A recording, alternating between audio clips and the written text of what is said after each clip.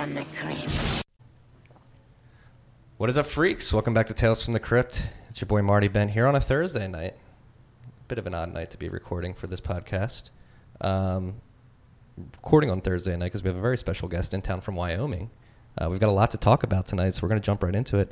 I'd like to introduce you all to Caitlin Long. Caitlin, welcome Howdy. to the podcast. Great to be here, Marty. Thank you. Thanks for coming through. I appreciate This it. is awesome. I'm excited about this talk. There's a number of topics to talk about. Your career and pensions. We're going to dive into pensions. Great. Your recent articles and tweet storms and stuff about the backed product in particular. Sure. If you're okay with that. And then we start out here. Like, what is it? We start out with your tale. So how did you find Bitcoin? How did you get to Bitcoin? How did you end up here, basically? Wow. Well, I after the financial crisis got very curious because the mainstream explanation of what caused the financial crisis left me really wanting. And specifically was the logical contradiction that Tim Geithner, Secretary of the Treasury at the time, had made on a Charlie Rose show, where he said he acknowledged that interest rates had been too low going into the financial crisis. And just previously, a few days, he'd argued that interest rates need to be lowered still. Mm-hmm. So that logical inconsistency got me diving into alternative schools of economics. Austrian School of Economics was the one that actually made the most sense to me. Once I dug into it, light bulbs started going off. And the gist is, in the Austrian community, it was pretty hard to avoid Bitcoin after 2012. I was late by Austrian school standards because I'm not a particularly strong technologist, and it just didn't make sense to me. Like so many people, when you first hear about Bitcoin, you scratch your head and think it's too good to be true, and you don't waste your time and you move on. Yeah, and the Austrian school for a while there was sort of like the indie school. They were the bad boys of economics. I too studied economics in college. And awesome. So we both had to unlearn a lot of exactly. what we learned. I was going to say I learned a lot of Keynesian, or was I indoctrinated with it? I was trying to Interesting question. Yeah, interesting question. Exactly. You certainly, increasingly, there are Austrian professors around universities, but 10 years ago there were almost none. They'd all been run out of the economics department for being contrarians. And they fled to the internet, found them on Twitter. That's true. That's true. Or at institutes, like the Mises Institute, right? But it was Jeffrey Tucker who sent me an email from Laissez-Faire Books that was never published that got me actually to get my first Bitcoin wallet. And he had been up at Liberty Forum in New Hampshire, part of the Free State Project, and he had a how-to guide. And Jeffrey's also not a technologist, but he has a brilliant way with words, and that's what got me really started to get my first wallet set up and get going on it. And it is interesting. Also, the Austrian school, a lot of them still don't like Bitcoin. Because it's not gold. And, there's a lot that's great about the Austrian school, but there's also a lot that I've been publicly pretty critical of as well. No, but I think there's a good how do I want to put this? There's heated debate, but it's very good debate. And yes, sure. I would argue cordial debate. It's intellectual. It's not just it's right not versus personal. left or yes. Yeah. Actually, Saifedean Amos's book, The Bitcoin Standard, is the one that I hope will bring a lot of Austrians around. Right? It's an incredible book. It is amazing. It's my mentor in Austrian economics, who used to be a portfolio manager. I met him in the late 90s, and he's the one who helped guide me along. 10 years later, during the financial crisis, when I was figuring all this out, and he said, "This is the book I wish I'd written." And really? I think that's an amazing line, because wow. a lot of us wish we had written. And incidentally, for him, he was so skeptical of Bitcoin. I go back I save a lot of the emails because he's such a brilliant teacher. And I went back and from a few years ago where he was just on me about Bitcoin, and he was very skeptical, but he turned. So it shows that even the biggest skeptics in the Austrian school actually, once they really dig in, realize there is something special about Bitcoin. There's a scarcity to Bitcoin that is not there with gold.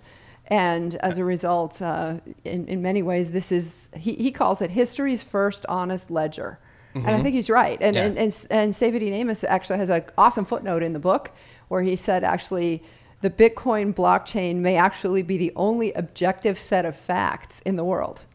Yeah, exactly. Think about that. Because you're expending energy to prove something that happened at a certain point in time. And I've been having conversations with people on the side. Like Bitcoin actually reminds me a lot of the tablets that were used for accounting in Mesopotamia, Sure. like back in Sumerian times, where people would just go to the center of town and they'd hash out. There was one ledger keeper who would keep the Yep. accounting and he'd keep the credits and debits, and that's where they go. That centralized courtyard or wherever it was in town to pay their debts or settle their debts.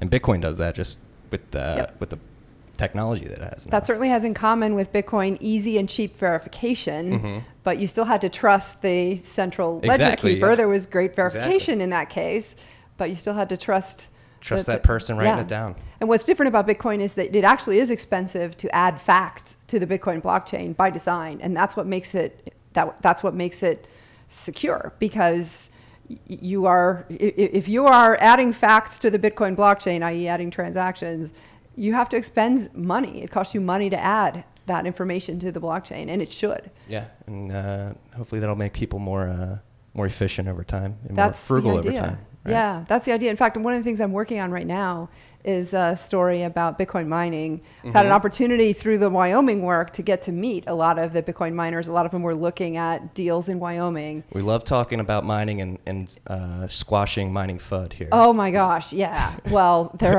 are a lot of people, including some well-known people in the Bitcoin industry, who are overestimating the electricity use, and a lot of it has to do with the way the large-scale miners are fabricating. That they actually have, there's some serious engineering that's going into. They're not just buying the mining units for Bitmain.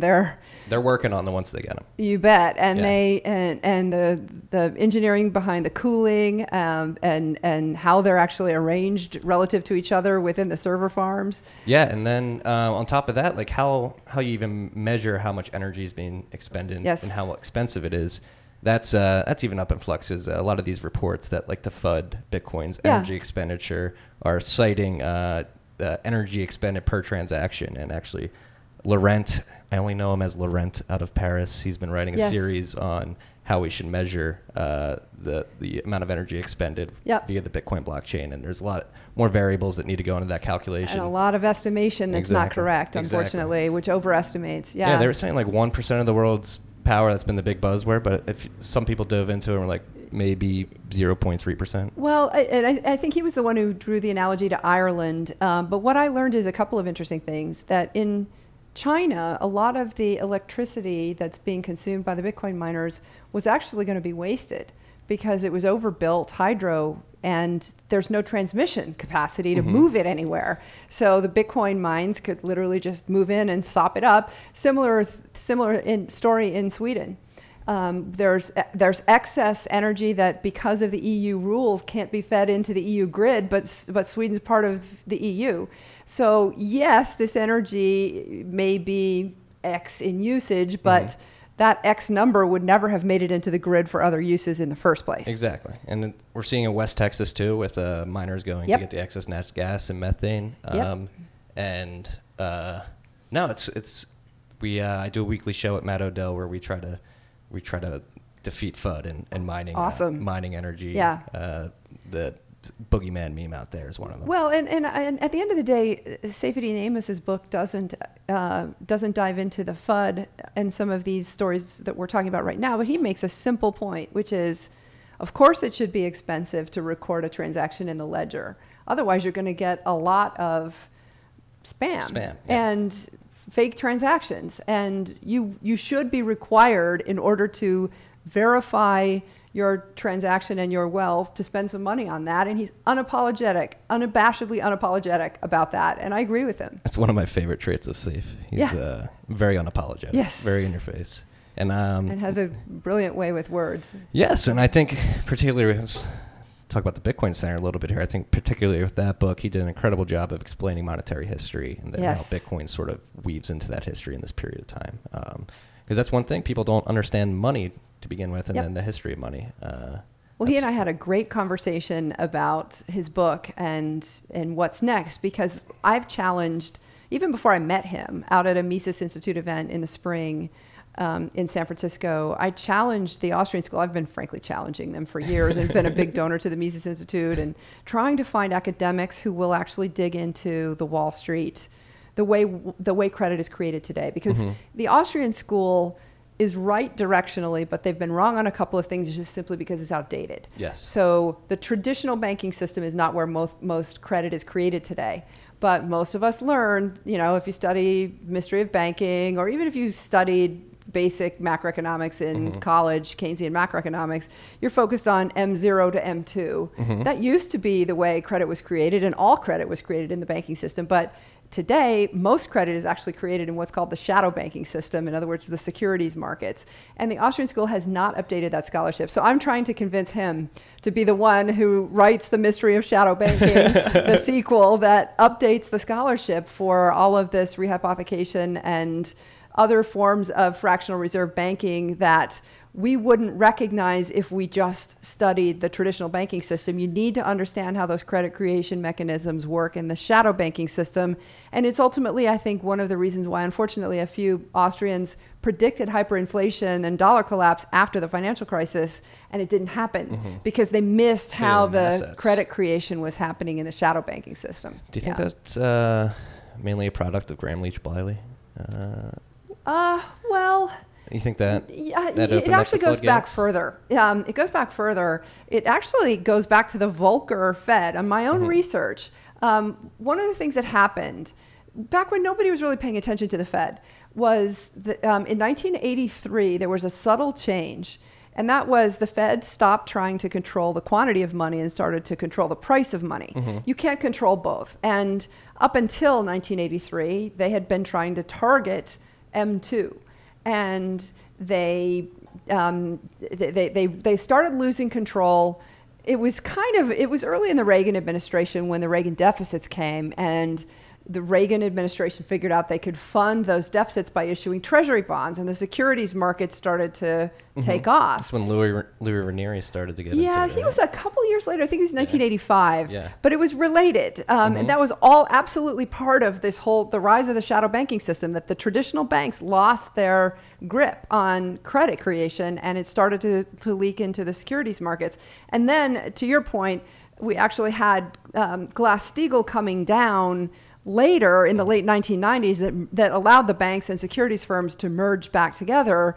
So now it's all kind of one jumble. But that fateful error was 1983 when the Fed handed the keys to the kingdom, proverbially, to the financial industry and let them decide what the quantity of credit was. The Fed said, as long as the price of credit is X, i.e. the federal funds rate, we don't care what the quantity is. And of course, the financial industry went to town. And I'm writing a book as well, and I'll detail just the incredible growth of what we Austrians would know as circulation credit, which is essentially credit above and beyond real resources saved in the economy. And that's when you really see, it was 1983 when you really see the amount of circulation credit start to boom. Yeah, no, it's been insane. I was just reading about it. Yeah. Yeah, and we're in another bubble. Some would argue that it's the granddaddy of them all because it's a government finance bubble. We have now actually created such credit risk at the core. With the last financial crisis in 2008, the governments and the central banks still had balance sheet capacity to bail out the system. Again, I think that's what the Austrians missed. The Austrians, in a lot of cases, have been predicting a dollar collapse since the 70s. What they missed is that there was balance sheet capacity because our parents and grandparents and grandparents and grandparents respectively bequeathed us a balance sheet with no debt on it. And in 1968 is when we started as a country borrowing money above and beyond the amount that was saved by Americans. And that's when we switched over from what had previously been an equity financed economy to what is now a debt financed economy. And it got turbocharged in 1983. So that's the history. 68 was the first time we really started borrowing above our, putting leverage on the balance sheet of the U.S. in aggregate. 83 was when it turbocharged. Yeah, and it seems like the crises created by this expansion are getting more frequent and more severe. The amplitude is increasing. As the interest rate averages down towards zero. Well, and it's interesting. I started writing this book 3 different times, and we'll see if I get it done this time. But each time it would have been a downer of a book. And frankly, nobody wants to. There are a lot of people who make their careers on fear mongering, but I'm a generally an optimistic person. And I was pretty bummed when I figured all this out and thought, this is going to be awful. It's not, there's going to be some sort of a transition away from the fiat-based currency system in my lifetime. Mm-hmm. And how do I prepare for this?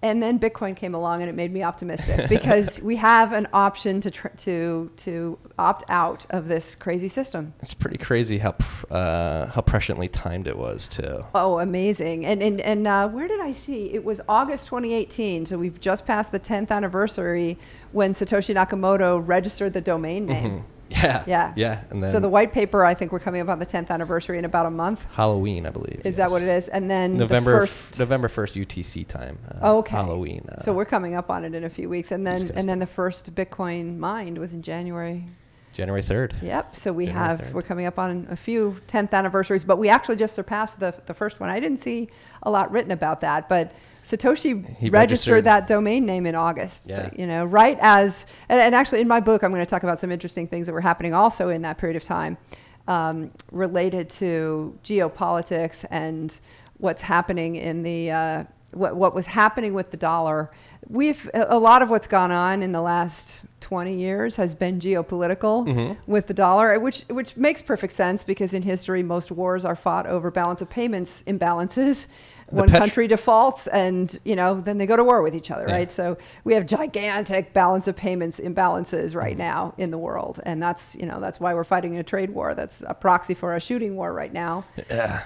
But back in the financial crisis, there were some interesting shenanigans, and I'm going to put a lot of puzzle pieces together. That financial crisis was an attack by America's enemies on our financial system, and it is 100% America's fault. Was it because we allowed our financial system to become that vulnerable? Mm-hmm. It was an obvious attack vector. Did it have anything to do with fossil fuels and the movement of them? No. It had the Russia folks will be yelling and screaming about this. I'm not going to break any news. I'm just going to put puzzle pieces together. It's all out there and publicly available. I've just never seen anybody string it together the way that I strung it together, living it and looking for all these, alternative answers. It was obvious to me that there was a coordinated attack on the United States, and a lot of people will naturally say, well, we should fight against our enemies and go after them. But my response is the opposite, which is we made ourselves vulnerable. Yeah. And unfortunately, guess what? We're even more vulnerable now because we're even more leveraged and more unstable. Exactly. I can't wait to read the book. And we are, this is a product of our making at the end of the day. It's a situation we've allowed ourselves to get in. That's right. And it will be obvious in retrospect, but like so many things, even the housing crisis at the time. It's like a frog boiling in water. Absolutely. No, there were so many smart people yelling and screaming, no, there's not a global housing glut or global housing bubble.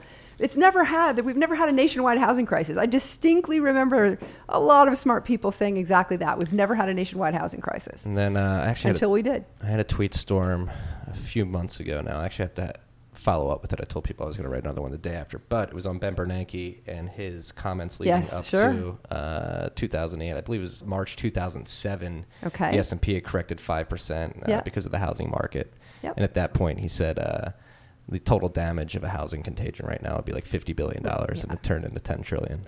Yeah. So. Well, see, this is what the central planners don't recognize, is that to them there's no cost to continuing to put debt on the economy, and they claim that we owe it to ourselves. Well, guess what? Unfortunately, that's not really true. Especially the marginal debt. It's not Americans buying the marginal debt. It's foreigners buying the marginal debt. And at the end of the day, the price is set by the marginal buyer. And if those buyers disappear, ouch. Yeah. And I do worry about that. I actually think that the Treasury market is the most likely place for the accident to appear. Okay.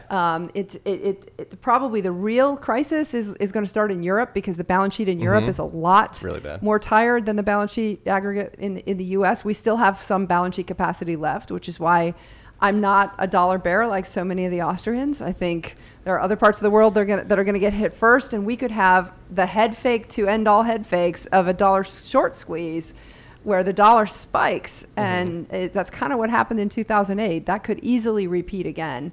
And the dollar bears will be discredited during that period. So there's going to be a flight to safety. That's right. Quote unquote safety. Yeah, exactly. Right? That's the best. But it's not really safety. The most polished turd on a pile of shit. That's exactly right. That's exactly right. But as long as you own your own Bitcoin and your own cryptocurrencies, you'll be okay. Yeah. I think what's happening in Venezuela right now, and Argentina and Iran with cryptocurrencies is proving out the model that they truly are safe havens. Yeah. In times of currency stress. No, just anecdotally, I've heard my wife coincidentally just works with a lot of Venezuelans in her line of work, making commercials. And I was talking to one of her coworkers who her family was back in Venezuela, and the only way they could get money for cancer, her father unfortunately had cancer, and the only way they could get money back to him was with Bitcoin. And right. It is really helping people, but again, it does have a long way to go. For sure. It's definitely not a panacea right now, but It is just a tool they can use. Yeah. Which is great to see. And absolutely. All right, let's pivot here to pensions. I really want to talk about pensions for some reason. I don't know. I'm just like... It's part of the balance sheet equation of the United States, that's for sure. So you worked on corporate pensions. Yes, corporate pensions, I'm fascinated with public pensions, but let's first dive into corporate pensions, your synopsis of the space, and then let's talk shit on Illinois and California. Okay. Fair enough. The corporate pension world, in general, most corporate pensions are actually going to be paid. I'm not worried about defaults to the pensioners because the corporate pensions in the United States are very well funded. That's not true in countries like Germany and even the UK, but America's pensions are pretty well funded.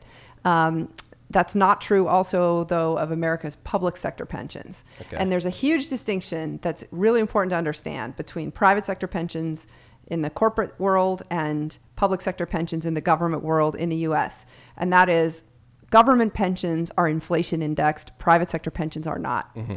And I did the math a long time ago, so it's very far outdated. But the gist is $1 of pension obligation from a corporate pension compared to $1 of inflation indexed pension obligation given the exact same demographics and the exact same math is worth $1.40 for the public sector pensions. In other words, that's how valuable that inflation indexation option in the public sector pension plan is. It's worth another 40 cents in economic terms above the private sector. So that is why the public sector plans, more than anything, are underwater. And then, of course, they just haven't been funded. So it doesn't matter what the asset performance is. If you're not funded, you can't possibly make up the deficit.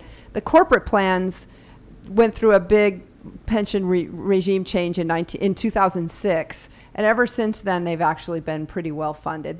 They report deficits, but it's not enough that corporate America is going to be defaulting en masse. There will be some defaults, but in general, the corporate pension sector is in pretty good shape. And I would argue that corporations are more realistic about their pensions. Of course they are, yeah. And the accounting, huge difference also between the accounting. When the pension proverbial shit hits the fan, the accountants and the actuarial firms are going to have a lot of liability. And I believe they do have culpability and they will probably be sued for it. Okay. Pension accounting is very different between the private sector accounting FASB standards and the government sector accounting GASB standards. Okay. The GASB standards allow the governments to use as their discount rate at which future cash flows are discounted back to the present. They allow them to use their expected rate of return. So most government pension funds are using 7 or 8% discount rates. Based off of economic projections? That's just, it's finger in the air. Now, there are some limitations. They just in the last 2 years, they ratcheted back on that, but they didn't ratchet back enough. By contrast, the private sector also has aggressive accounting. They are required to use a high quality AA corporate bond yield. Okay. So you're kind of looking at 3 or 4% discount rates, right? But if you're just take the simple math, just to make it easy, if the public sector is using an 8% discount rate and the private sector is using a 4% discount rate, if the demographics are the same, that means the private sector liability is twice as high as the public sector's liability in accounting terms. And it is actually much closer to reality because they can actually go off and settle the pension. This is what I did at Morgan Stanley, helped companies settle their pension obligations by buying annuities in the private market from insurance companies that are high quality, overfunded, de-risked from an asset liability standpoint, very low credit risk in the asset portfolio, much safer than in the corporate pension world. So AA corporate bond is not quite economic cost, but it's pretty darn close. What's happening in the public sector is so far off, it's a joke. Right? Yeah. Let's get into it. Yeah. So I was saying, you saying you don't remember the chapter. Maybe it's the Mandela effect with me, but I vividly remember it was either Boomerang or one of Michael Lewis's books where he's riding around with Arnold Schwarzenegger talking about CalPERS and how terribly funded it is. And it is. I don't remember the chapter, but it is. Yeah. Terribly underfunded, yeah. So let's just pretend like the freaks out there have no idea what's going on with public pensions. They have no idea how they're structured or how they plan to be paid out. I know this is probably a big task, an onerous task to ask you to do right now, but if we're going to do it and explain it like I'm 5 right now for the situation they're in, can we do that? Sure. Explaining it like you're 5 is the government has promised wages in the future to its workers that it can't possibly pay. Yeah. And so these are firemen, policemen pensions. And this is actually in Jersey, I know, so we'll get an anecdote here. So Jersey, I believe a decade ago at this point, probably a little bit more, the teachers, the state cut the teachers' pension, and that was like a huge deal. So a lot of these people are working. Some people only work till 50, 55, and then they get hundreds of $1,000s salary in perpetuity until inevitably pass. So it's just not sustainable. And it's inflation indexed, keep in mind. Okay. Yes. Public sector pensions are almost always inflation indexed. So they're compounding at 3% a year. Yeah. And so what you see, or at least what I've observed, is a lot of these pensions are restructuring. The anecdote I was about to go into is Jersey teacher's pension about a decade ago. And if you're over a certain age or a certain tenure, you got grandfathered in, and then everybody else got cut off. That's standard for pension reforms. Yeah. And so you can never really trust what you're signing up for, especially with these public pensions. My advice to people my age, I'm 49, is don't count on those pensions. I have a good friend whose husband is a teacher, and she was talking about, he's got the safe retirement and she's in the private sector. And I said to her, I hate to break it to you, but I don't think at our age that he's got a safe retirement. I don't think you can count on those pension promises to be there. What's going to happen is there are going to be soft defaults first, where they're going to raise the retirement age, like you talked about, and they'll try to grandfather in everybody. But in Illinois and Detroit, places like that, it's too far gone to do the grandfathering. So you actually go in and you're cutting benefits, and they'll try to keep the benefits higher for the older workers that can't possibly go back and make it up. And, people age 50 and below, 50 is not a magic cutoff, but, give or take, they're the ones that are going to have to work longer and to try to make up for the fact that promises were made to the past generation that our current generation can't possibly pay. No, and that was actually a crazy stat that I came across when I was writing that tweet storm on the Fed, is that since the crisis and after QE and all that, if you look at participation numbers, the participation rate of 55 to 65-year-olds in the country has gone up considerably. Everybody's got to work more. And and that's the thing that really irks me about the Fed in particular, is what they deem as successful policy. And to them, unemployment's at 4.1 right now, or not? It's 3 point. It's low. Something. Yeah, it's very low right now. Yeah. Economy's GDP was right, growing but we're at missing 16.8 million workers. I was just reading today from the labor force. Exactly. So that's the thing, that what we deem as successful, quote unquote. Right. It's really it's like Orwellian speak almost. It is. I would say. And well, they're setting the definition and they're patting themselves on the back because that's what they're managing to. Yeah. But that's part of the reason why there's so much populism in the world, is because everybody out there, unless you're a Keynesian economist, understands there's something wrong. Yeah. There's something rigged in the system. It's pretty clear. If you look, it's hiding in plain sight, but you've got to have the willingness to be curious and set aside your pre-existing biases in order to see it. No, I feel like everybody's got that intuition deep down. I Absolutely. And I've talked about this in the past in this podcast. Like, I probably got to this point where I am now because of oppression time, like being a senior in high school in 2008, taking an economics class. lucky. It was like the serendipity that happened at that time, at least to send me down this path and to question it early. But it takes time for people to come to this realization. And but I think everybody intuitively knows something's up.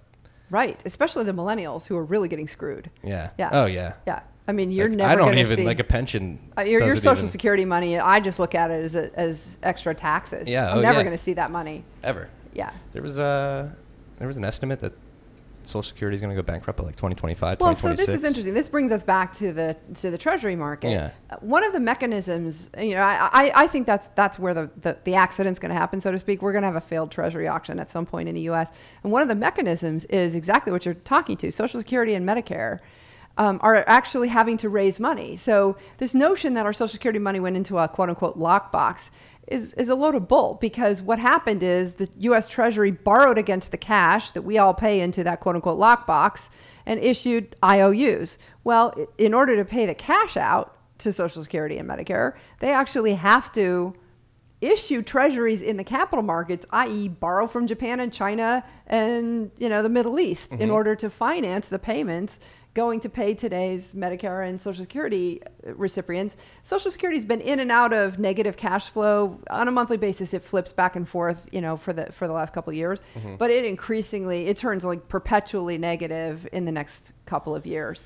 And at some point, we're not going to be able to finance that by issuing new Treasury bonds to the rest of the world. Yeah, the music can only play for so long. Yeah, absolutely. And I just have a theory, just like from optics, looking at the charts, especially the Fed fund rate. Like, it's fallen from like 9 to 6, and then like 6 to 3, and then like 3 to 25 bips, and now it's going back up to like 1.5, 1.7 right now. It's going down again, in my opinion. I think once it hits NERP, if they ever, Oh, they will. The Keynesians will. They're in control. But I think once that happens, like what we're seeing in Turkey now, like a lot of people say like hyperinflation will lead, or hyperinflation is caused by money printing in particular. But it's also like a loss of confidence in the system. Of course, it's a confidence game. Yeah. And I think if NERP is ever implemented, the confidence will be completely lost. Yeah. At least, actually, I don't know. Or do you think people are educated enough to lose their confidence at that point? It's interesting. I worked in Switzerland in 2001, 2002, and Switzerland has had negative interest rates for more than a decade now. The banks have not paid negative interest rates on retail deposits yet. So that's when the rubber really does meet the road, is when the banks pay negative interest rates on retail deposits. What's happened is the banks have tried to make it difficult for you to deposit money because they don't want to hold it, because cash becomes a hot potato, because for them they have negative float, and it's because they don't pay negative interest rates. But I think the dam is going to break, and I've said this before, when you start to see corporations issuing bonds at negative interest rates. Okay. And that's going to, we actually have already seen some of the highly rated Swiss companies issue short-term bonds at negative interest rates. It's crazy. I know. Think about it. It's a mind bender, right? And it wouldn't exist in a free market, because you would, of course, never ever pay somebody else to borrow from you. No. But it's a function of this crazy financial system that we're in, and interest rates inherently are always positive because time value is always positive. You can't turn back time. Absolutely. And so the fact that we even are talking about negative interest rates is pretty ridiculous. It's a construct of today's artificial system. Now, how have they kept it going in Switzerland? It's a pretty small country, and most of the Swiss banks are dealing in currencies other than Swiss francs, et cetera, et cetera. But yeah, it tells you that they can keep this going longer than we all think they can. It's true. But what I was trying to pull up, couldn't find it. Yeah. But there was a bank in Germany, Hamburg Cassie or something. Okay. They just instituted negative interest rate policy on depositors with over 200,000 euro in their accounts. Some of the large banks, I think, have effectively made it through fees. I don't think they're doing negative interest rates. That's the first one I've heard of. Yeah. It's possible I'm wrong, but they're doing it through fees. They're effectively making it very difficult for depositors to deposit money. They just don't want it. Yeah. Yeah. So how do you see a world as hyper leveraged and chaotic as it is behind the scenes right now transitioning to something like Bitcoin? I suspect that it's not going to be an easy transition. In other words, we're going to have an accident in the financial system. And of course, most people will say it was unpredictable. You and I and the folks listening to your podcast will know it was entirely predictable. But it's interesting when Saif and I were talking about doing some work together a couple weeks ago, we had this exact conversation, and he's more optimistic. The British Empire fell relatively peacefully. In other words, the pound sterling was no longer the world's reserve currency, and it transitioned over to the dollar. Basically, the rest of the world is starting to align against the U.S. because we've weaponized our financial system and made it so difficult for them to get dollars, and it's basically the biggest way, aside from the military, that the U.S. projects power right now, and that's caused a lot of people to resent us. Yeah, it's the petrodollar. So what you're seeing with China and Russia doing the oil futures based in yuan and ruble. Right. This is all part of moving away from the dollar. Yeah, and it's slowly but surely, and they're all buying gold too, which is interesting. They are. Russia had a currency crisis in, was it 2015, 2016? I wrote about this on my blog. I did the Trans-Siberian Express, which was so much fun after I left Morgan Stanley, because they lock you up. You can't talk to anybody. So it was a time when I could just take 3 weeks and be out of communication with everyone. And it was awesome. And I wrote a travelogue after that. And I went back and talked about the fact that Russia historically, it's been on a very different cycle than the rest of the world. It's just in its own cycle. And so many times when the West was booming, it was in a depression. And when the West has been in depression or recession, it's been booming. And I talked about how the IMF was encouraging Russia to sell its gold to defend its currency back in, I think it was 2015. And you know what they did? They bought more gold. And Godspeed to them. They get what's going on. That might be a good decision. If you do, if you read into the history of European and Latin American financial crises in particular, the IMF has always made the situation a shit ton worse. They just go in, lever them up. Well, like private the U.S. gets blamed like the private equity of the geopolitical world. Yeah. Well, the IMF is one of those, the World Bank and the IMF are two organizations that came out of World War II that allow the U.S. to project its power globally. And it's part of what keeps a lot of companies de facto satellite states. And what I mean by that is not derogatory. I mean, they effectively are keeping their currencies pegged to the dollar. Yeah. No, it's, but again, you can never time it though. I remember when I was an analyst, I was an analyst at a hedge fund. I was like fresh out of college, like this is going to end this year. Like this is going to be terrible, but you never know. No. And I think this can go on quite a bit longer than most people think. But that said, I wouldn't be shocked if it ends tomorrow, because when you look at how unstable the situation is, it's pretty obvious. Again, in retrospect, it will be very obvious why it happened to people who know where to look. One of the things that I did was take a trip a couple of years ago to Paris to try to dig into, and I hired a historian to walk me around to try to dig into the French Revolution versus the American Revolution, because Thomas Paine was involved in both of them and an instigator of both, right? And try to understand, why did the French Revolution go socialist afterwards and the American Revolution went individualist? Different, of course, they had different reasons for building up. But it's an interesting question. What will happen to the world? Who wins the hearts and minds? Who wins the narrative if we do have a big accident in the financial crisis, in the financial system, and suddenly there's a big, depression that comes out of that? Who gets the blame for that?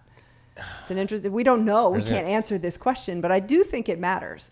No, I do as well. I was just like daydreaming there. Like maybe when you said why did France go socialist and the U.S. go individualist? Maybe like America went individualist because, like, this is weird to say because Native Americans were there first, but it felt like a clean canvas to everybody. Like, hey, we can start something new here, and let's just run with it.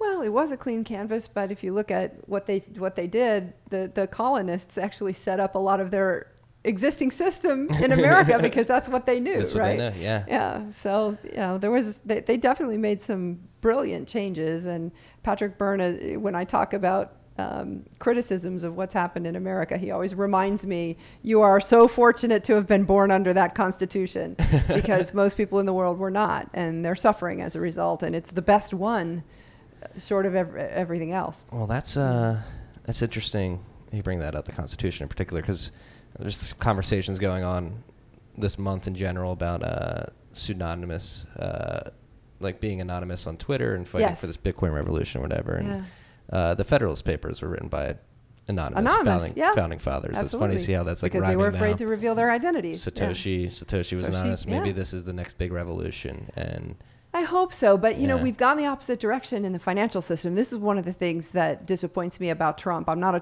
Trump supporter, but he's done some things that are very good on deregulation.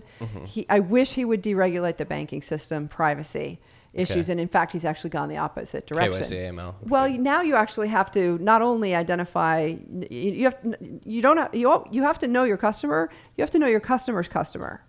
In other words, you have to know that it's the travel rule. Yes. Those are new regulations that have just come into effect. That's ridiculous. Absolutely. So it makes it even harder for cryptocurrencies, right? Because you have to know not just your customer, but their customer as well. You have to. It's the travel rule, and then and other rules related to that that get at why it's so difficult for banks to bank this industry. And most of them, it's not illegal, of course. Unlike the marijuana industry, people have asked about some things we're doing in Wyoming. Could that be helpful for the marijuana industry? Marijuana is not legal yet in Wyoming, or decriminalized is probably a better word for it. And it's obviously not decriminalized at the federal level either. So I think it's going to be tough for any bank to touch that industry for that reason. It's got to be decriminalized both federally and state for a bank to touch them. But the cryptocurrency industry, we're not illegal at a federal level. So why are the banks so averse to banking us? It's because the compliance requirements just got ratcheted up. I just got a haircut yesterday, and I'll give you a story. And actually, candidly, I think the Bank Secrecy Act is really discriminatory against women, and I'll tell you why. Because my hairdresser has always had her maiden name on her bank account, and she went to deposit a check. For 30 years, she's banked at this same bank. And because of these new requirements, they rejected her deposit. Oh my God. Because she changed her name when she got married. This is why I actually think the Bank Secrecy Act creates more problems for women, because women tend to change their names. Of course, not always, and less so today. But she's in her, 60s maybe, and for 30 years she's been banking with the same bank, and now they told her she has to close her account because her name doesn't match her legal name. This is the kind of stuff that it's just like, come on, right? It's probably like a local bank too, right? It is, yeah. It's a local bank. Yep.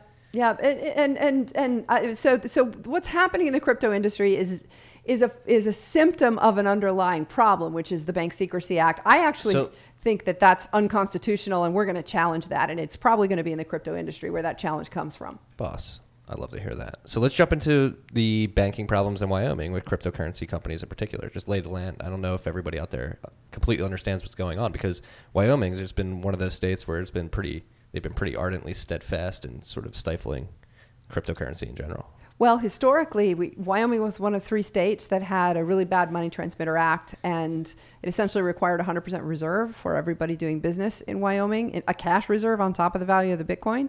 And so Coinbase and BitPay and Circle pulled out in 2015. I tried cash reserve on top of the Bitcoin? Yeah, made it uneconomic. Even if you had access to an exchange, you could liquidate? Yes. So, but there are 3 states, actually Minnesota and Hawaii still have that law, to my knowledge. Wyoming, we got it changed. But when we decided to get it changed, it's kind of a fun story. I grew up there, and my dad was a professor at the University of Wyoming for 40 years. I saw how hard it is to find women engineers, and I thought, well, why don't I just try to spread the wealth with some appreciated Bitcoin and endow a scholarship for women engineers. I thought I was going to do it really quietly. It checked a lot of my boxes. And then I ran smack dab into this Wyoming law where the University of Wyoming couldn't take my Bitcoin. And so I said, okay, guys, I'd been on the foundation board there. I said, let's go change the law. And not only did we do that, but we actually reached farther. And Wyoming is such a cool place. Hell yeah. Because it, just to give you an example, we just had a hackathon out there, and there's a big poster right outside the field house where the hackathon was that said bucking the system since 1886.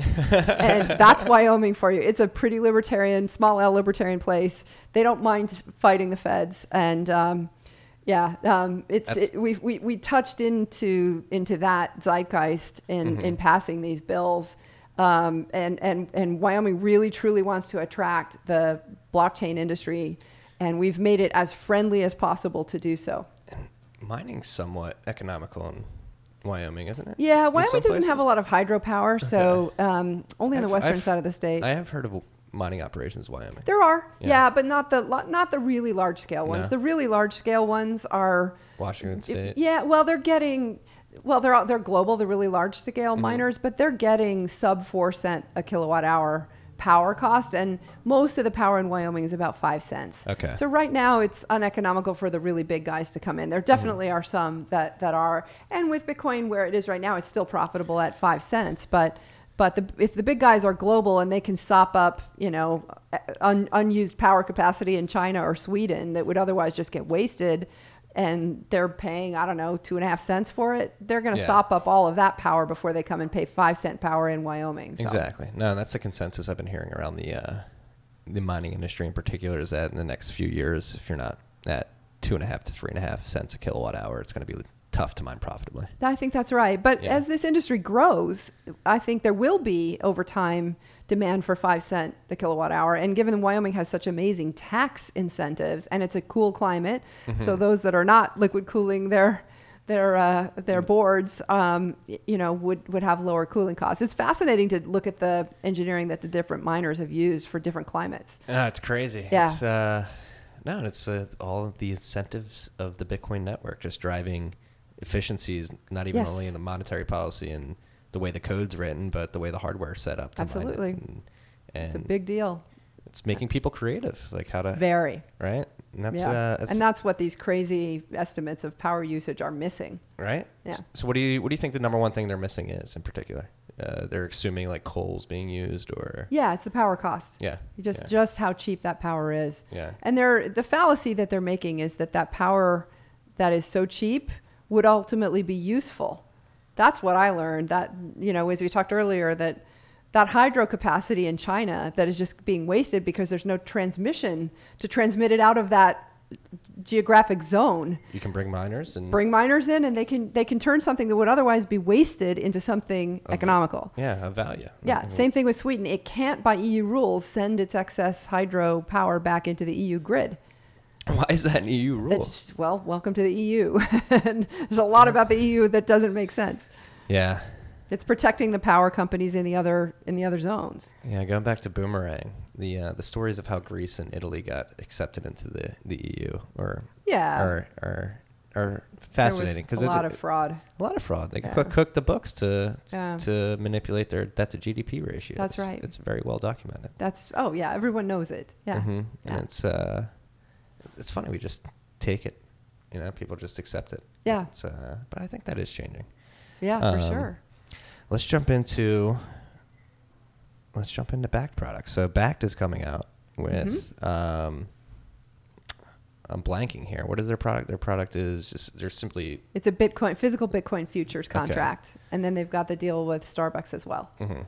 So you are sounding the alarms of basically the problems that are emanating in our traditional financial system might be leaking into Bitcoin via rehypothecation. Yep. Based off of these contracts. So how do you see this playing out? Well, and to be clear, I'm not critical of Bakkt itself. Mm-hmm. I'm critical of the product, the type of product. Wall Street coming for physical Bitcoin products. Mm-hmm. Citigroup just this week announced that it's going to be putting a depository receipt program together for Bitcoin that's going to be going through the Depository Trust Corporation. That makes me laugh, because we all know what the problems with the Depository Trust Corporation are, right? A lot of us have been talking about them for years. And I don't know. What is it?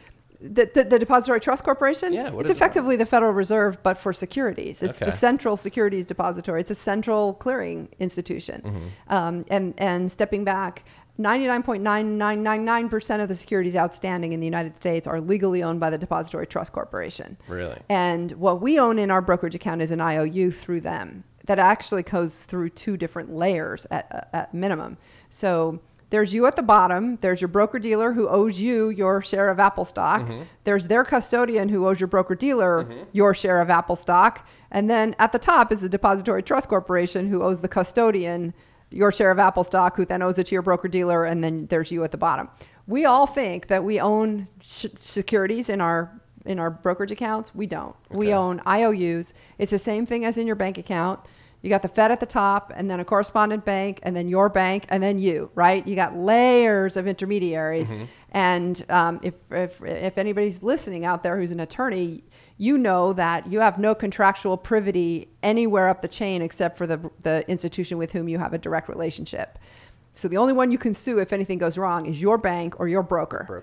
Right. And you can't, if the DTC screws up, you can't sue them. You can't go all the way to top. Right. So and the DTC did screw up royally in the Exhibit A for rehypothecation problems in the securities market, which is the Dole Food case. Okay. Where there were 33% more valid claims to Dole Food shares than there were Dole Food shares. Yes. It's funny how that can happen. It's right, but I've experienced it, and it was during my pension business that I uncovered just how a lot of this happens, because we were trying to transfer assets from the pension fund over to the insurance company. You actually have to have all the assets in the account in order to be able to do that, and we actually had to transfer it same day, otherwise the annuity contract would not have been valid. Mm-hmm. So if any assets were straggling and didn't make it over through the plumbing of the system from party A to party B, the whole thing would have been invalid, right? So we had to get it done on one day, intraday. In the GM pension transaction, we moved $26 billion worth of assets in one day. Yeah, it was big. And trust me, we spent months figuring out how to do that and make sure that no balls dropped so that the pensioners were protected. But what I discovered in one of my pension deals, it was not the GM deal, was that there was unauthorized securities lending happening that would not have been discoverable by the brokerage statements because the custodian didn't have to report it to the pension fund. So you all individuals out there right now think your brokerage statements are accurate. They're not inaccurate, but you don't know what's going on behind the scenes. You don't know how many times the right to that certain securities are given, right. Yes. And there's nobody auditing that. There's nobody auditing that. This is how the Dole Food situations happen. You don't, until there's some sort of what I call a reckoning event, like mm-hmm. a merger where you're actually going to retire the shares. That's when you figure out how big what Patrick Byrne calls, he was citing a John Kenneth Galbraith phrase, the bezel. Okay. The bezel in the financial markets is how many people claim they own the same asset mm-hmm. when there's really only one asset. It's fractional reserve banking. Yeah, it's the same thing. And in the Dole Food case, it was 1/3. So do you think we can solve this problem with Bitcoin, like with these products? Do you think so? I think with these products in particular, I think people should start being more vocal. Like, hey, if these products are going to be hitting the market, and especially if you're claiming that they're Bitcoin backed, like, throw up some public addresses, prove that you're bingo. That would be awesome. Extent, yeah, right? I think it was Nick Bhatia proposed that mm-hmm. if we're going to have physical backed ETFs, then show us the public keys. Yeah. Let us track it. Yeah, exactly. Give us verifiable and net asset value. Let us track it. And I hope they do. It's funny, just today I tweeted out a picture from the CFTC conference room and somebody was like, well, why were you at the CFTC? Well, it wasn't, I said, don't read anything into that because the regulators have ongoing conversations with Bitcoin and blockchain people all the time. Mm-hmm. I've been there many times. But yeah, they're asking about all this because they need to learn. And they, one of the things that Chris Giancarlo, who's one of the industry heroes, mm-hmm. he's like one of the good regulators, right? I forget the nickname. Bitcoin Sign guy would say he's fifth pillar. He's an insider trying to help Bitcoin out. Yeah, but by the way, that's not new. He's been saying this for years because he's very critical of rehypothecation. Mm-hmm. And I hope in his position as chairman of the CFTC that he's doing everything he can to bring that rehypothecation down. It's insidious. And what I mean by that is you can't tell that this is happening. Like this example that I just talked about in the pension fund where unauthorized securities lending was happening, there would have been no way for the pension fund to figure it out because the brokerage statements didn't show it. It was happening behind the brokerage statements in an unaudited part of the system. Yeah, exactly. There's no mutual ledger where you have to cancel that out. Exactly. So he looks at blockchain and says, this is the way we're finally going to be able to solve that problem. Yeah. He's right. But here's the irony with all of the products like Bakkt and the VanEck physical ETF and the Citigroup depository receipt, they're all dealing in physical Bitcoin. They're trying to fit that square peg into the round hole. We're actually in some ways going backwards because we're actually fitting Bitcoin into the crappy existing clearing and settlement system as opposed to taking Bitcoin's awesome clearing and settlement system and fixing Wall Street. Building on top of it. Yeah, that makes a lot of sense. Yeah. And do you think we could de-alienate between types of Bitcoin futures products right now? So like Morgan Stanley came out today and they announced a synthetic price return swap. So that's different than what these... That's a cash-based, it's a synthetic, so it's a cash-based swap. Dealing in cash, some people argued with me on Twitter that actually swings the price around more. And I must say the people who came out and said, go back and look at when the CME and CBOE Bitcoin futures contracts were announced, that corresponded with the top in Bitcoin. Yeah, the all-time high. Yeah. So derivatives in general do suppress the price of the underlying. But I'm less worried about the cash derivatives than I am about the physical. Okay. Because that's the way to... Basically, Wall Street can create paper versions of Bitcoin, paper claims, that people will accept as if they were the real thing, thinking they own the real thing, but they are not. And if they let leverage into the system, that's how this rehypothecation works. That's where you end up with 1/3 more valid claims to Bitcoin than there are real Bitcoins. And that negates the scarcity problem. And I will say some very smart people who I respect tremendously have that sort of Keynesian view of the world, that's not a bad thing. And one in particular said, we need to quote unquote solve Bitcoin's scarcity problem. He views it as a problem, right? And a lot of people think we need to embed inflation into it. I don't think. Right. And that his point is we need to embed inflation. That's exactly his point. And that we're not going to get liquidity in Bitcoin until we inflate it. I think that's a product of some, it could be analogous to Stockholm syndrome where you've been born into the system and you think it needs to operate in a certain way. And you think everything going forward needs to operate that way. That's exactly right. And in the short term, he's right. That would create more liquidity. But the problem is... Exactly. When the music stops, it's a crunch. There's no lender of last resort in Bitcoin. And holy cow, you better own your private keys if that ever hits the wall. Well, that's the point. I think maybe... if Wall Street tries to mess around and fuck around with this a little bit, and they'll learn a quick lesson, and then I hope so. People will demand we need public keys. We need this to prove that you're reserved to a certain extent, at least. And it's funny. I mentioned my mentor earlier in the interview. He disagrees with me that I should raise the flag and let people on Wall Street realize that they don't know what they're dealing with, and this is very different than a traditional asset, and the risks are much greater, and there's probably an accident coming. He disagrees. His attitude is let them fail. They are going to fail because Bitcoin is not, they can't really affect Bitcoin. They can suppress the price, and I think they have, but they're not really going to affect Bitcoin over time. And all they're going to do, to Trace Mayer's point, is basically just suppress the price so the rest of us can buy the real thing. Exactly. Cheaper. And those that are not educated enough and they're buying the substitutes, good luck.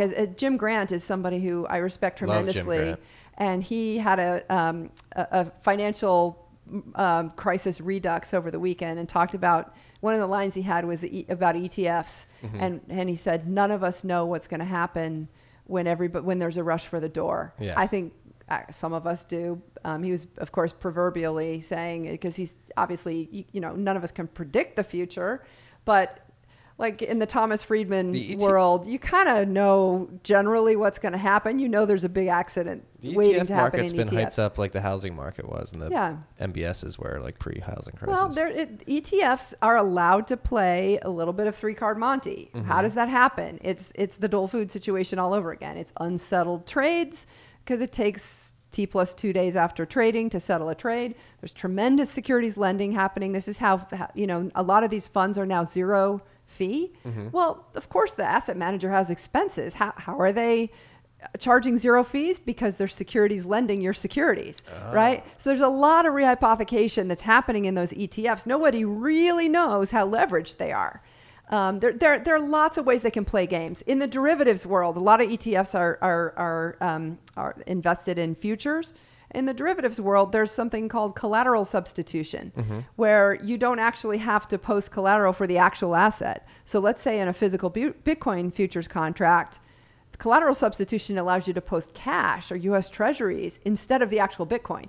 That's another way that hidden leverage can insidiously creep into the system without anybody really realizing it. And it's just the way that Wall Street works. They allow all this clearing and netting of exposures and substitution of collateral. And when you've got an asset that is finite, like Bitcoin, those two things don't mix. It's gonna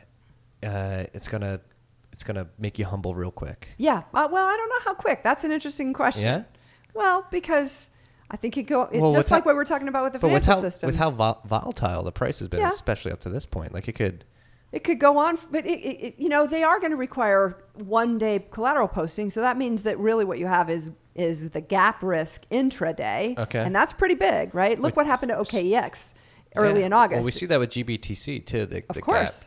The gap risk, yeah.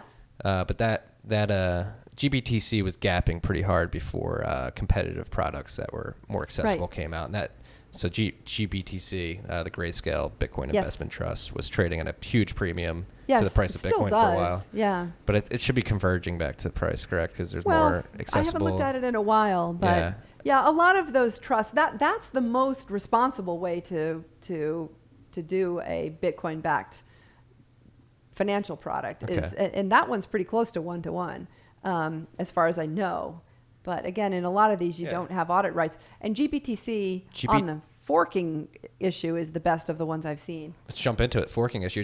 And before we jump into it, GBTC is trading at 6,700 right now, and Bitcoin's at 6,500. So so it's actually come back down. It's come back down a little bit. Yeah. It's a little tighter.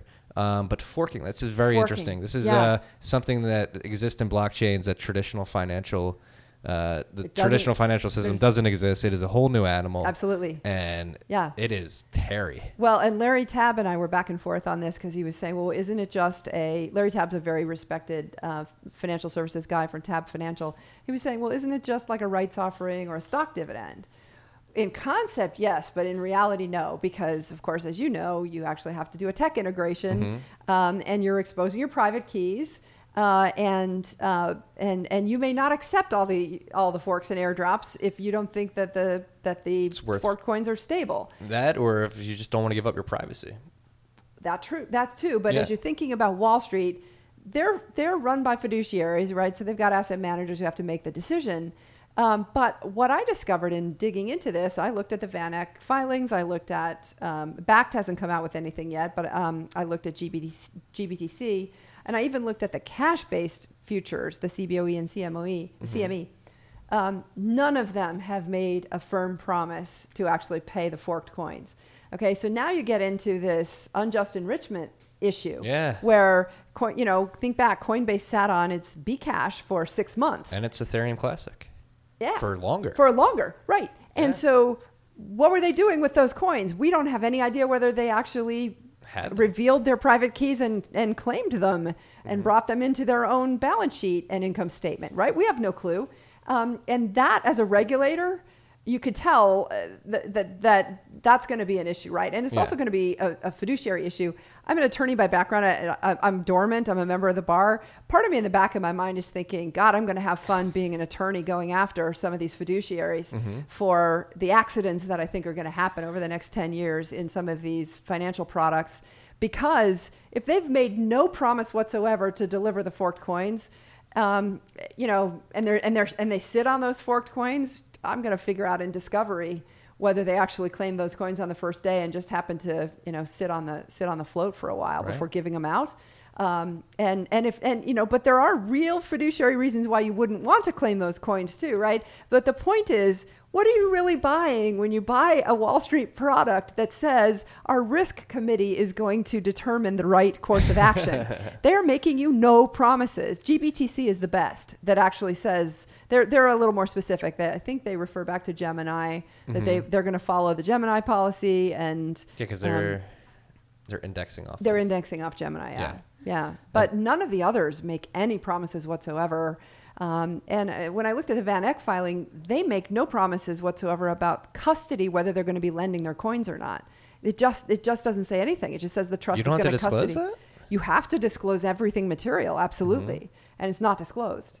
So, yeah. And that's one thing I learned working at the futures market for a futures fund. Like the due diligence. So I was a portfolio analyst and we were a fund of funds. So we had to do due diligence on, my job was to do due diligence on funds. And sure. The amount of due diligence, the boxes you have to check, the abundance of caution you have to write into your prospectus and everything that goes on with your fund is ridiculous. And I just haven't seen it in the cryptocurrency space in general. Yeah. I don't think a lot of the cryptocurrency focused funds are following those processes at all. Well, and we don't have legal agreements with the exchanges that we do business with, right? Yeah. None of them asked us to sign a legal agreement when we signed up. No. So the OKEX situation is interesting because that was a $400 million loss on a futures contract, mm-hmm. and they did a bail-in. I have no idea if what that meant was somebody defaulted on the $400 million loss, and they basically said everybody who was on the other side of the futures contract ended up having to give up $400 million worth of their gains in order to keep the exchange solvent. And that's what a bail-in was. So basically a lot of people thought they had gains and in the end had a lot smaller gains or maybe even losses in order to keep the exchange alive, right? I doubt they had legal agreements. I don't know for sure. It's Hong Kong, and I just don't know their situation. Mm-hmm. But think about if that happened at a Bittrex or a Kraken or somewhere, one of the U.S. exchanges, Gemini, et cetera. Well, that's we just talked about that on this week's edition of Rabbit Hole Recap, my weekly news show. Mm-hmm. Bittrex just filed in Malta. They're trying to domicile Malta, which is interesting to see. Well, the Shapeshift announcement last week, I think, reading the tea leaves. Spooked the people. Well, look, the regulators are coming, right? Yeah. And I think the exchanges. I don't know anything definitive, so don't read anything into this other than just me putting the tea leaves together of mm-hmm. what's happening. Shapeshift made a difficult decision and was very criticized for it. To go ahead and become... It seems like Eric Voorhees didn't really have a decision to make. It was either do this or... But maybe that's why Bittrex is... I didn't know they were looking to go to Malta. This is news earlier this week. It just came out. I missed that. Wow. Yeah. So it's interesting. And the most interesting one is going to be Jesse Powell because he doesn't do business in New York at Kraken. And he was so critical at Consensus in was it April or May, the big conference. And then later, somebody asked him about New York, and he had gotten a subpoena from New York, and he very publicly and openly refused to comply because he said, "You can't touch me. I don't do business in New York. Yeah. You don't have extraterritorial jurisdiction. I owe you no response whatsoever." And he was very public about it.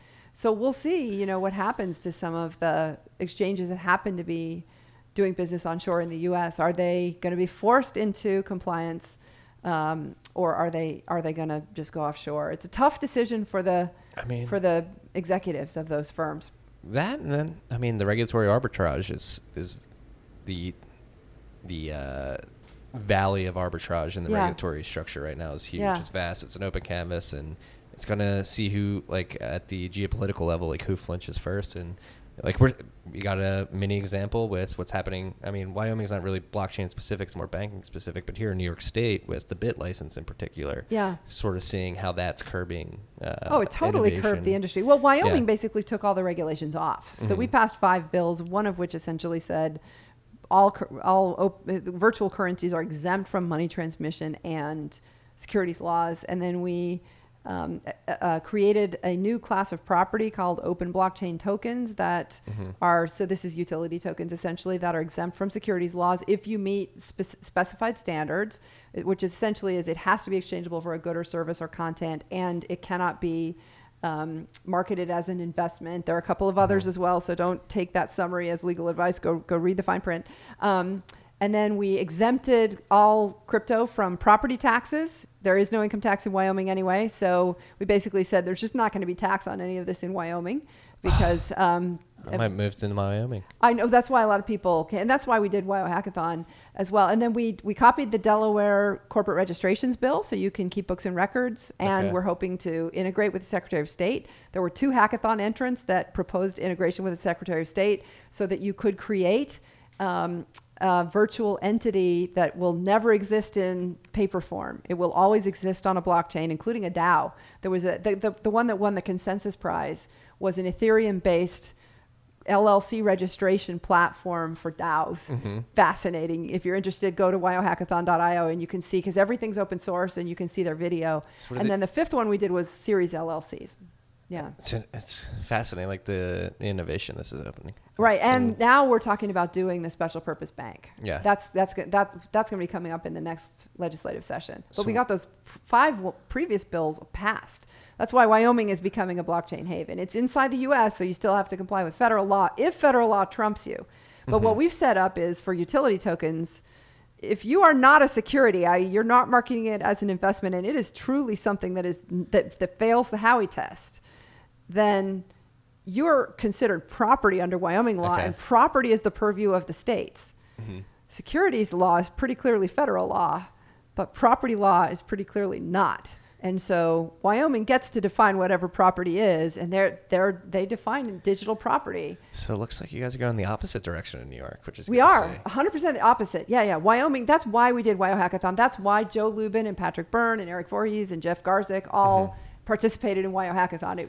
A lot of people were like, wait a minute, there's this small town hackathon with these big name sponsors and big name speakers. And you know what? It helped a lot of people come out. And guess what? A lot of people are staying. Wyoming put an amazing foot forward. The winner of the Best for Wyoming prize, which incidentally was judged by all 3 gubernatorial candidates, the Republican, Democrat, and Libertarian. Awesome. They all worked together to judge that prize. I'm so proud of that because that indicates we're going to have continuity in the blockchain support under the new governor who will be elected in November. But there are 4 companies that are going to get free office space in Wyoming. Mm-hmm. There were 27 entrants, and we're just going down the list, and we're going to fill that. And I hope keep those companies in Wyoming. There's a company called Active Ether that's moving out of New York to Jackson. Oh, really? They're relocating their headquarters to Wyoming for this exact reason. Node Haven is already in Wyoming. You're going to see a number of announcements about companies redomiciling out of Delaware into Wyoming, even though they're not moving to Wyoming. Mm-hmm. They want to avail themselves of the Wyoming crypto-friendly laws, and there's really no reason to stay in Delaware anymore. So a lot of companies, the lawyers will just say domicile in Delaware, but if you're in crypto, Wyoming is going to become the default option pretty quickly. Wyoming's much more scenic than Delaware, I would imagine. Yeah. Well, Delaware's got the Delaware Chancery Court. So again, attorneys that are listening to this will be like, wait a minute, Wyoming doesn't have a Chancery Court. And that's true. Yeah. But the Delaware Chancery Court really matters for like S&P 500 companies. It doesn't really matter for startups. Yeah. So let's jump into utility tokens. Do you see a future where they're viable? Like that's a big debate. Like I just so you know, I'm considered a Bitcoin maximalist. And I just think, I get the idea of utility tokens. I don't know if we need a token for everything, though. Oh, I completely agree with you there. Yeah. But so I consider myself a Bitcoin maximalist too, but I think it's going to take 20 years. I think Bitcoin's ultimately going to be the one that nudges everything else out. But I do think securities are going to be tokenized, and so that's not mutually exclusive. Okay. In other words, I don't think everything's going to be Bitcoin. I think you're going to actually have tokenized securities. And the way I look at utility tokens, it's the next generation crowdfunding. Okay. And there's a lot about it from a corporate finance perspective that makes a lot of sense, because the bezel in the financial industry that you expose yourself to when you issue traditional securities is huge. And what I mean by that is not just the inaccurate accounting, it's also just the expense of all those layers of intermediaries and all the delay in settling transactions. If you can settle transactions instantly, you have a lot less expense and you have no counterparty risk. So investors, I think, are rightfully giving up some of the investor protections that they demand in the existing system, which try to protect them from all that bezel, right? Yeah. And in the crypto system of quote unquote securities or capital raising more broadly, you don't have exposure to that bezel. You get your money instantly and you don't have counterparty risk. If your broker defaults, who cares? Exactly. No, but it's what I'm most interested to see is how this plays out, because I can definitely see this future. It's just like, is it going to be built on layers on top of Bitcoin? Is it going to be multiple blockchains with specific functions? And That's what I think that's what the big debate is right now in the space. Oh, yeah. Well, and I'm neutral on that. So when I say Bitcoin maximalism, I think that's going to be money. Exactly. But I don't think that that's necessarily going to be securities. It could be. But money is the best use case for crypto, no question. And I do believe Bitcoin's got that one. Is it Ethereum or EOS or something that hasn't even been invented yet? That's going to tokenize capital? That we don't know yet. Yeah. It's going to be fascinating to see how it plays out. Because there's so many. That's the other thing, is driving creativity. Like people just to think about. Question. Like we were talking about in different areas, in computer science and hardware and energy efficiency. Yeah. I think it's the best incentive system we've ever seen on Earth. Oh, for sure. And I would encourage your listeners to go to wyohackathon.io. We've posted, because it's all open source, the descriptions, the GitHubs of 27 different projects. We had the corporate registration ones. We had tokenizing cows to help ranchers finance the cattle so they don't have to borrow from the bank every year. We had water rights. These were very Wyoming themed projects in a lot of cases. The winner was token subscription, which isn't Wyoming themed, but it basically created an automated platform for purchasing tokens without having to go through and do it every day. Yeah, I mean, there were some awesome. There was a great one on Billboard Music that wasn't Wyoming connected. They won the Singular DTV prize. There was just some awesome projects. And how long was that? Like 3 days? 3 days. Yeah. And I got to say, the thing that I'm proudest about is there were 2 high school teams, one of which came from the central part of the state just outside of the Native American reservation. And I don't know the ethnicity of the kids, but a teacher brought down 3 kids. And each of those 2 high school teams won a prize from the Decent Foundation. And, those kids could not have been happier. They pumped. Oh, my gosh. Yeah. And the sad thing is neither one of them was there because they had to leave to go back. Shoshone is in the center of the state. Laramie's in the southeast, so it's probably a 4-hour drive. And they had homework that they had to do. So, they left in the morning. And even the local kids didn't stick around for the award ceremony because they didn't think they'd win anything. But what happened is the Decent Foundation was so amazed at the skill set of the kids, the high school kids, that they awarded to both sets of high school kids. The Laramie kids actually built on the Decent platform. And they looked at that and said, that's evidence of how easy it is to build, because you had beginners who'd never done anything on blockchain before actually building on the Decent platform. So it was amazing advertisement for them and just a great human interest story. A lot of these kids were not exactly from significant economic means. And the engineer got emotional when he said, look, I didn't come from an advantaged background. I know what we just did for them is going to change their lives. That's crazy. Very cool. It's crazy how software and computer science is lowering the barrier to entry to create incredible things. That's what I just wrote in an op-ed. I mean, software doesn't care about demographics. Software doesn't care about location. Joe Lubin made the point in Wyoming. There's no reason why the next Google can't come out of Wyoming. And the guys who are going to be mentoring these high school kids were from Slovakia and Switzerland. And they came to Laramie, Wyoming. They said they traveled a collective 60,000 miles to come to that hackathon. Yeah, that's the point I was going to say. There's no reason the next Google has to be founded anywhere. It could be a completely autonomous distributed team. Absolutely. That's crazy. Go look at the Etherize.it submission, which won the consensus challenge. It's basically a way to register, to use Wyoming LLCs to register DAOs. It's awesome. And Joe Lubin himself judged it. So I saw Joe passing out multiple business cards at that hackathon. So I'm, fingers crossed and egging on all the teams. Go start your business. That's good to know. And hopefully keep him in Wyoming to some extent. Yeah, it's good to know he's not worried about price right now. It's definitely... he's so clearly not focused on that. I got to interview him on the stage. It's the least interesting thing about it. He's focused on the engineering. Okay. He's focused on continuing to start new businesses, looking for good ideas to invest in. Yeah. And that's what all of us should be focused on. I think price is the least interesting part of this industry.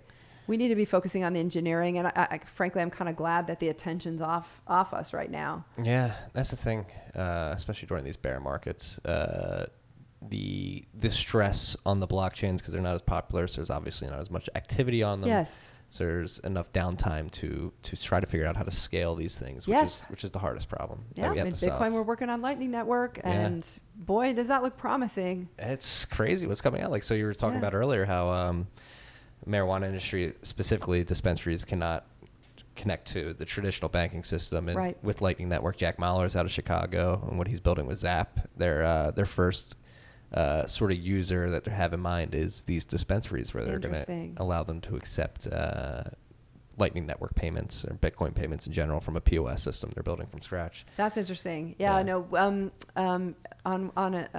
one of the people out at YO Hackathon asked Patrick Byrne from Overstock, who's been very publicly outspoken in support of decriminalizing marijuana, about a blockchain platform that is tracing the origin of marijuana to verify it, because there's frankly a lot of what you get, you don't know where it came from, and it could be impure, etc. And so he said, call collect to the companies working on that. He wants to finance that.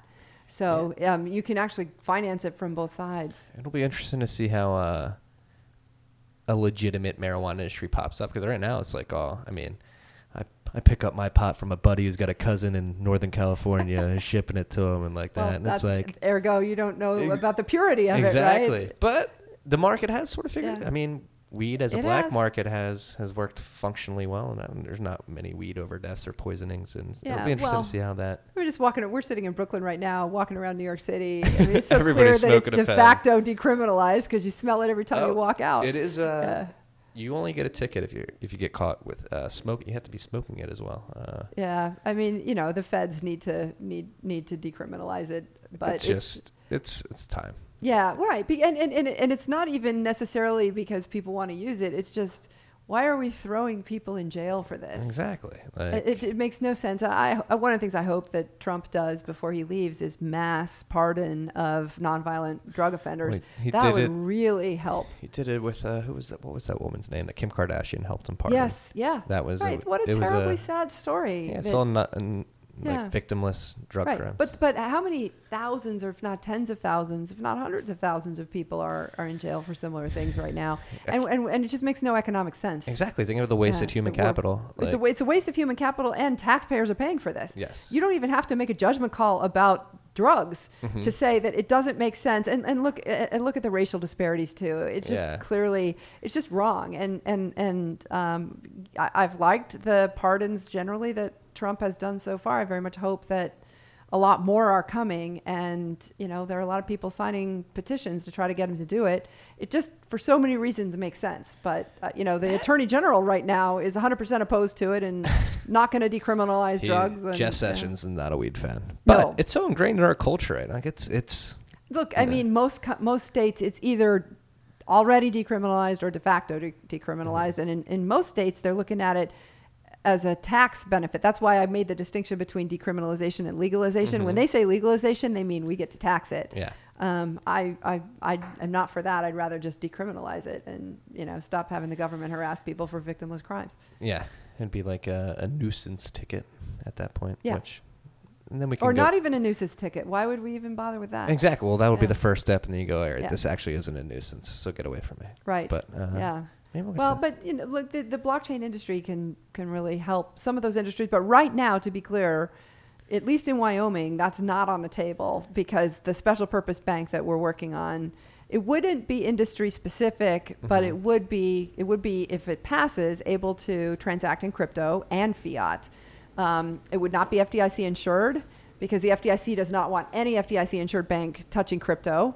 So therefore, our way around that is, well, let's just not have it be FDIC insured, and let's have it be high dollar value business deposits. And the cool thing about it that got a lot of applause when I talked about this at YO Hackathon, it's going to be a mutual.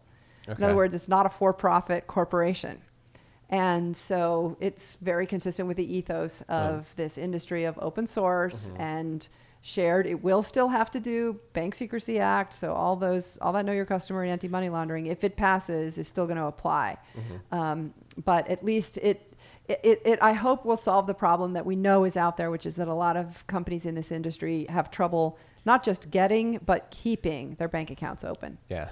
No, it's it's a weird situation we find ourselves in, where we're trying to create a new financial system while working. It's like we're working within the traditional financial system. It's like, hey. Well, yeah, because most companies still have to pay their vendors in dollars. Yeah. Oh, yeah. Including their employees in dollars. So to pay your taxes in dollars. Definitely have to pay your taxes in dollars.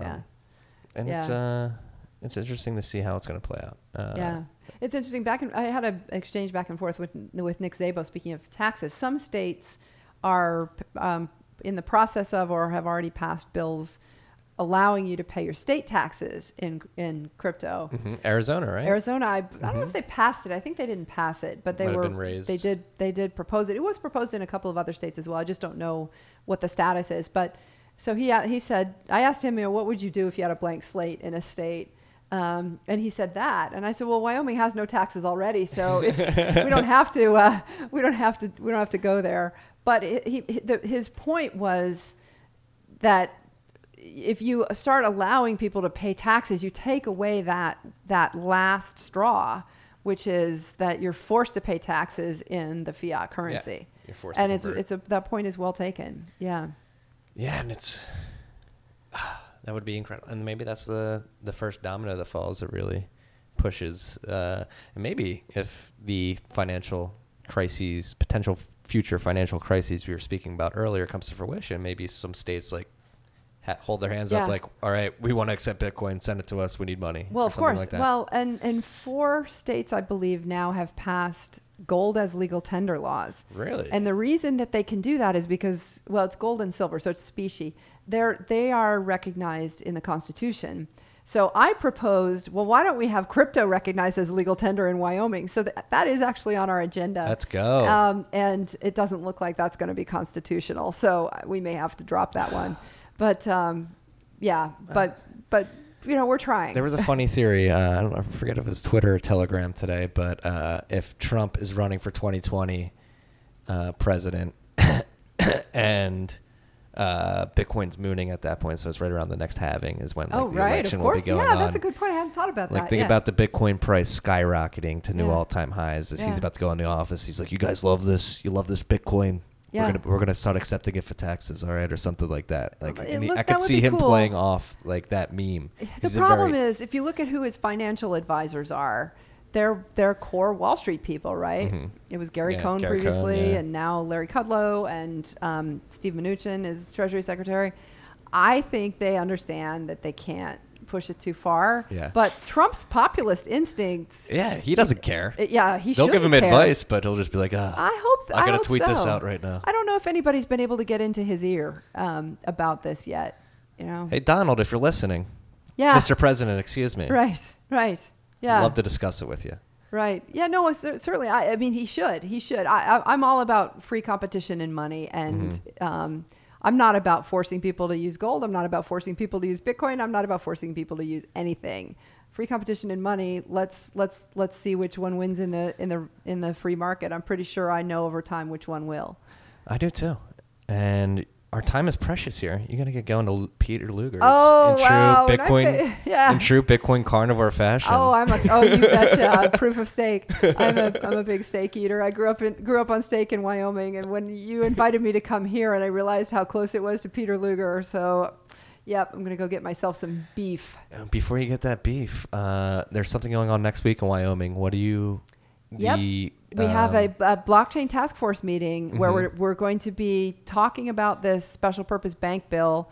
And I would love for your listeners to write me a letter, contact me on caitlin-long.com or message me on Twitter or LinkedIn and send me a letter if you have ever had a problem getting or obtaining a bank account. Mm-hmm. We want legitimate crypto businesses, crypto funds, crypto, software companies.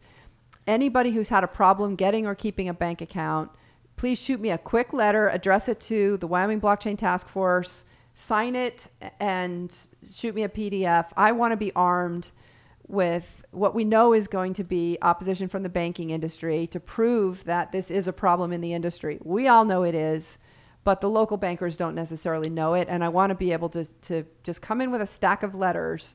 So by next Friday, the 21st of September, please shoot me that letter. Do your part to try to help favorable regulation. You don't need to send us any money. You don't need to do anything other than just shoot us a letter. Share your tale. Share your tale, put your name to it and your company's name to it, and I'll get it in the record in the testimony in Wyoming. If you think you might want to have a bank account that no bank can withdraw for these crazy compliance reasons, then it's worth it to you to take the time to write us this letter. All right. I'll probably post this on Sunday just so there's more time for that to happen. Or even just send it out on your social media. You've got a big following. Yeah. I called a number of people. I've already gotten a few, but the more the merrier. I want to be able to kind of go in with a stack. It doesn't have to be 100. I know there's hundreds who've had this problem, but even if I just get a couple dozen, that's all we need to basically prove. So they're not just taking my word for it. Well, thank you for standing on the front lines. It's my pleasure. And fighting this cause. Look, I think that I'm not a technologist by background. I so admire the ones who are. You guys are on the front lines.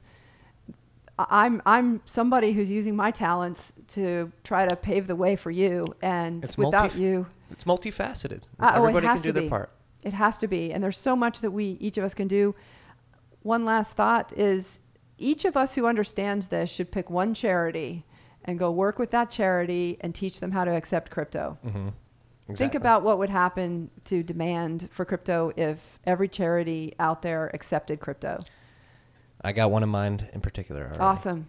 Do that as a service project to the industry. I've been spending basically the last 9 months, almost a year now coming up, on service projects for the industry. I'm not earning any income. This is all volunteer, what I'm doing in Wyoming between both the legislation and the hackathon. It just happens to be something that I can do to give back to causes I love, blockchain and Wyoming. Yeah. But each of us has a way to contribute, and please do, because we've got to advance this industry. Well, I didn't even have to ask for your final thought because that was so perfect. Awesome.